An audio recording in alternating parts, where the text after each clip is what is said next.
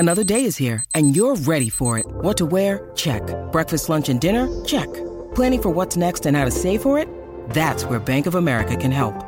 For your financial to-dos, Bank of America has experts ready to help get you closer to your goals. Get started at one of our local financial centers or 24/7 in our mobile banking app. Find a location near you at bankofamerica.com/talktous. What would you like the power to do? Mobile banking requires downloading the app and is only available for select devices. Message and data rates may apply. Bank of America N.A., member FDIC. Well, welcome to Dilly Ding Dilly Dong, the Leicester Mercury Leicester City podcast. I'm Rob Tanner, the Leicester City correspondent for the paper, and I'm with my colleague Jordan Blackwell, and we're going to be having a look at the state of play at the King Power Stadium at the moment as we come towards the end of a very eventful, very memorable 2016, and it's been quite an incredible year. I mean, Jordan, not only as a journalist but as a Leicester City supporter, it's beyond your wildest dreams, hasn't it? Yeah, exactly. It's been an extremely odd year in a sense that it's everything that's happened has been unexpected, from the title win to the disappointment, I suppose, of the first half of this season. Yeah, well, I mean, that's the big puzzle, isn't it? How can a side that has won the Premier League by 10 points and shocked the sporting world, how can they now find themselves 3 points above the relegation zone? I suppose there's many factors to that, isn't there? I mean, last season they didn't have any injuries, very few suspensions, and players were in form. It seems like it was the perfect storm for a title success. Well, it's the other way now, isn't it? They've had quite a few injuries to key players. Papi Mendy hasn't hardly played. Danny Drinkwater's been out. Kasper Schmeichel's been out. And now we've had the suspensions to Drinkwater and Jamie Vardy as well, and Riyad Mahrez being completely out of form.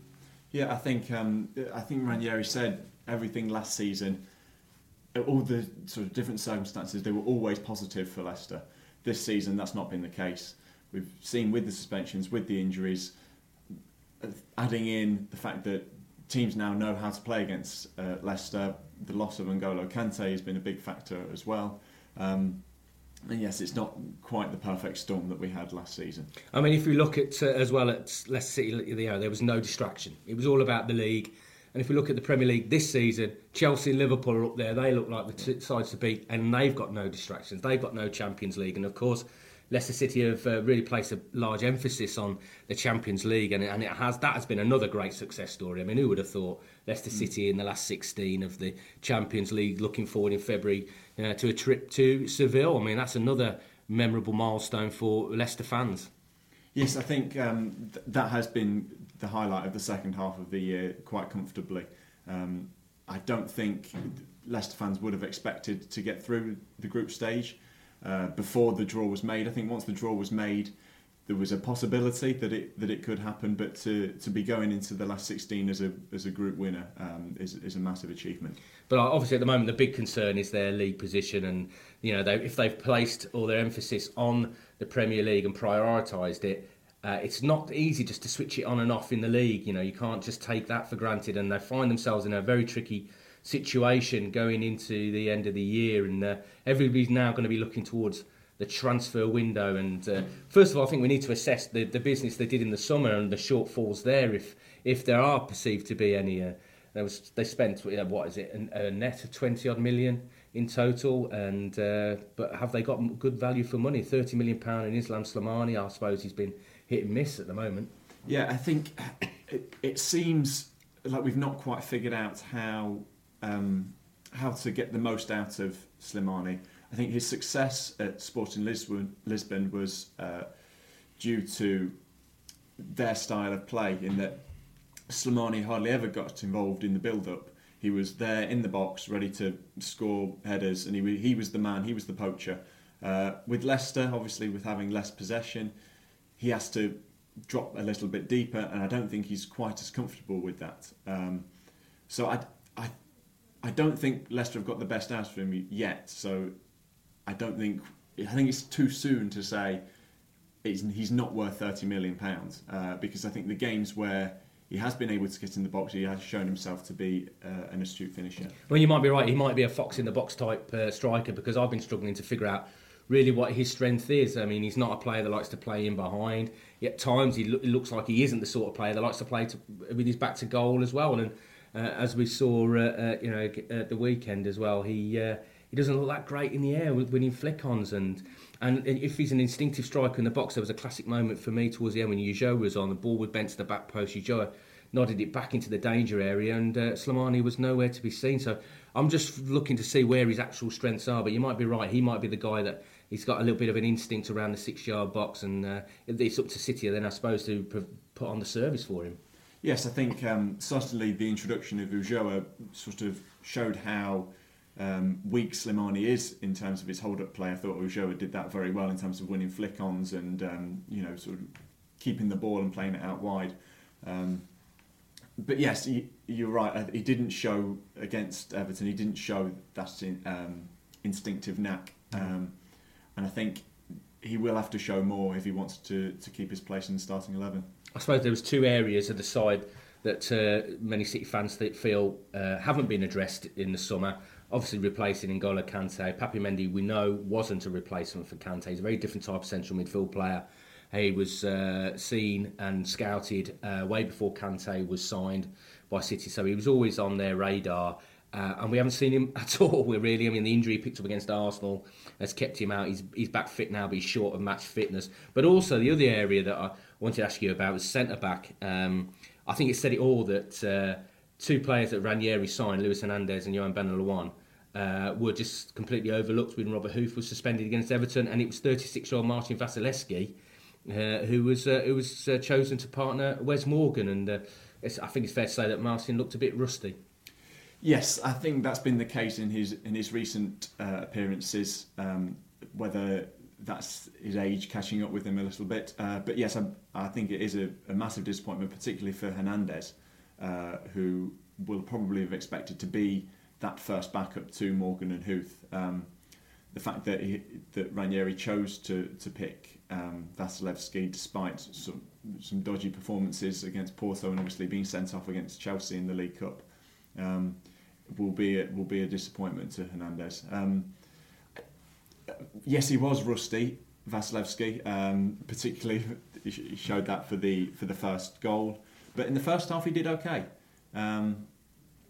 But it's certainly an area where Leicester need to strengthen, you would say. Oh, I think with Martin as well, to be fair to him, as the older you get, you need to play more regular, because it's harder to maintain that level of fitness and certainly that sharpness that is required, whereas a younger player can have spells on the sidelines and still be able to bring it back to the boil, so to speak, rather quickly. And I think it's also fair to point out that Leicester City did try to address both areas.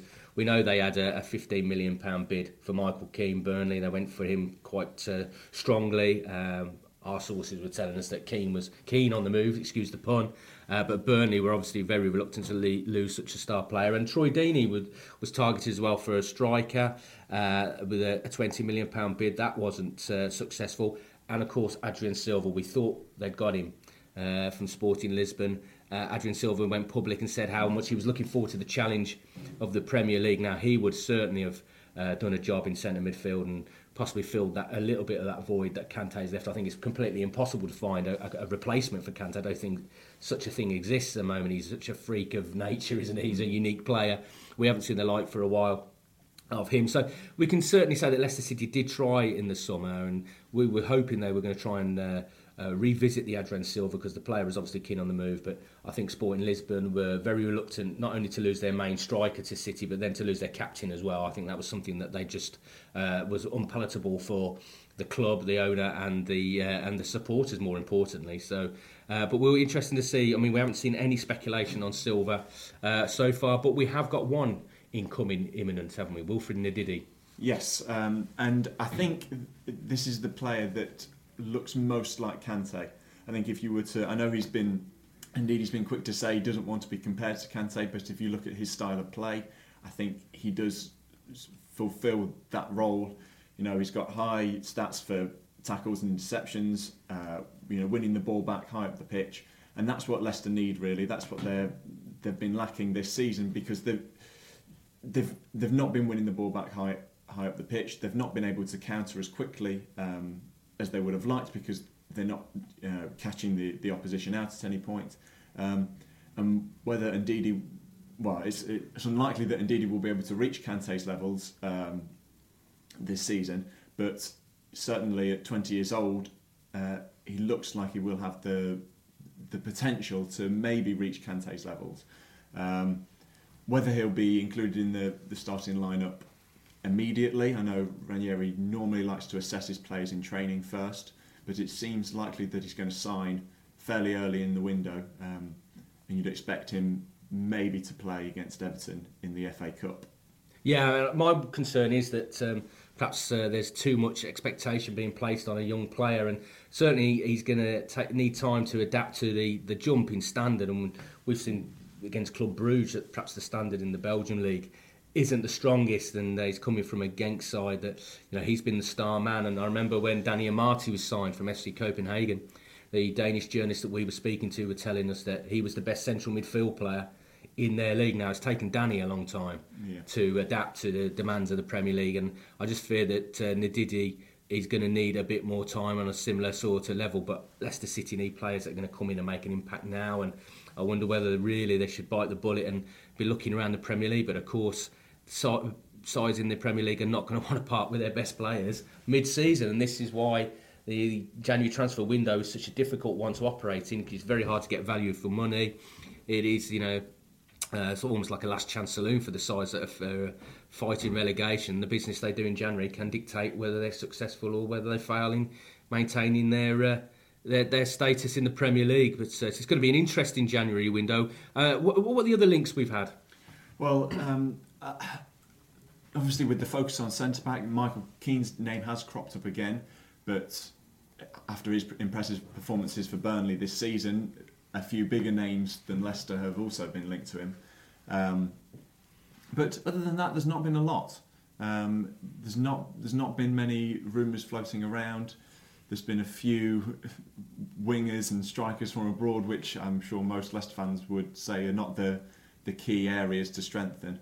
But there's not been a lot of names floating about. No, I've been surprised how quiet it has been. I was expecting a lot more of the rumour mill to be turning in the build up to the transfer window. I mean, we're only a few days now before it all kicks off, and but we're expecting Leicester City to be very busy. I mean, he's not going to be the only signing by any means. They're certainly going to be trying to strengthen in the areas that we've highlighted, certainly at centre back.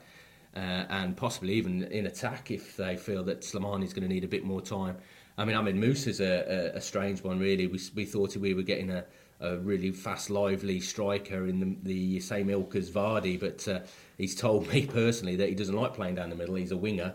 He likes to be playing wide. Well, Leicester City have got a lot of wide players, a lot. I mean, Bartosz Kapustka, we haven't seen it at all since he signed. I mean, I know it was reported he was a £7 million fee. It isn't. It's a £2 million fee. It's quite different to what's been reported elsewhere. But perhaps they think he's one for the future, or perhaps they've got him in and decided he's not for them. But he could be one of the ones that could be going out, Jordan. I mean, let me just emphasise for the listeners that Jordan does our daily Leicester City blog, so he's very much got his finger on the pulse on what the rumour mills are and what's going on in the Google world. He can work the Google machine superbly. But we're expecting Kapustka to go out on loan, and there could be a couple of more departures as well. Yes, I think that's where there's been a lot more rumours and transfer news in terms of the departures. So the permanent departures are looking likely to be Jeff Schlupp and Leonardo Ulloa, who have obviously attracted interest from other Premier League teams. Obviously Jeff Schlupp, notably West Brom for him, who bid for him in the summer. For Leo Ulloa, it's been Swansea and Sunderland. And both players have been fringe players at Leicester City this season, and are probably hoping to get some more game time. The other players that could potentially leave are Kapustka on loan, obviously again failing to have an impact in this first half of the season. It's expected that a few Championship teams will be interested in him, and Matty James is the other one.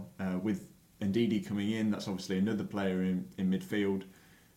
So Matty James may see his chances limited even more, and obviously coming back after a 19-month layoff, he'll hope to get a lot of first-team football to try and re-find that form that he had in the survival season when he was playing really well alongside Esteban Cambiasso. So a potential Championship loan for him, I think, wouldn't be surprising. Well, no, I'd be disappointed to see Leo Ulloa go. I think he offers something that Leicester City haven't got. I mean, I thought when he came on against Everton, he showed more intent in the first 5 minutes when he was on the pitch than Slimani had done in the whole game. He gets the ball wide and he gets into the box, and we've seen time and time again he's capable of scoring important goals and certainly making an impact from the substitutes bench. But it's not as easy as just saying, Leicester City saying, we're not selling.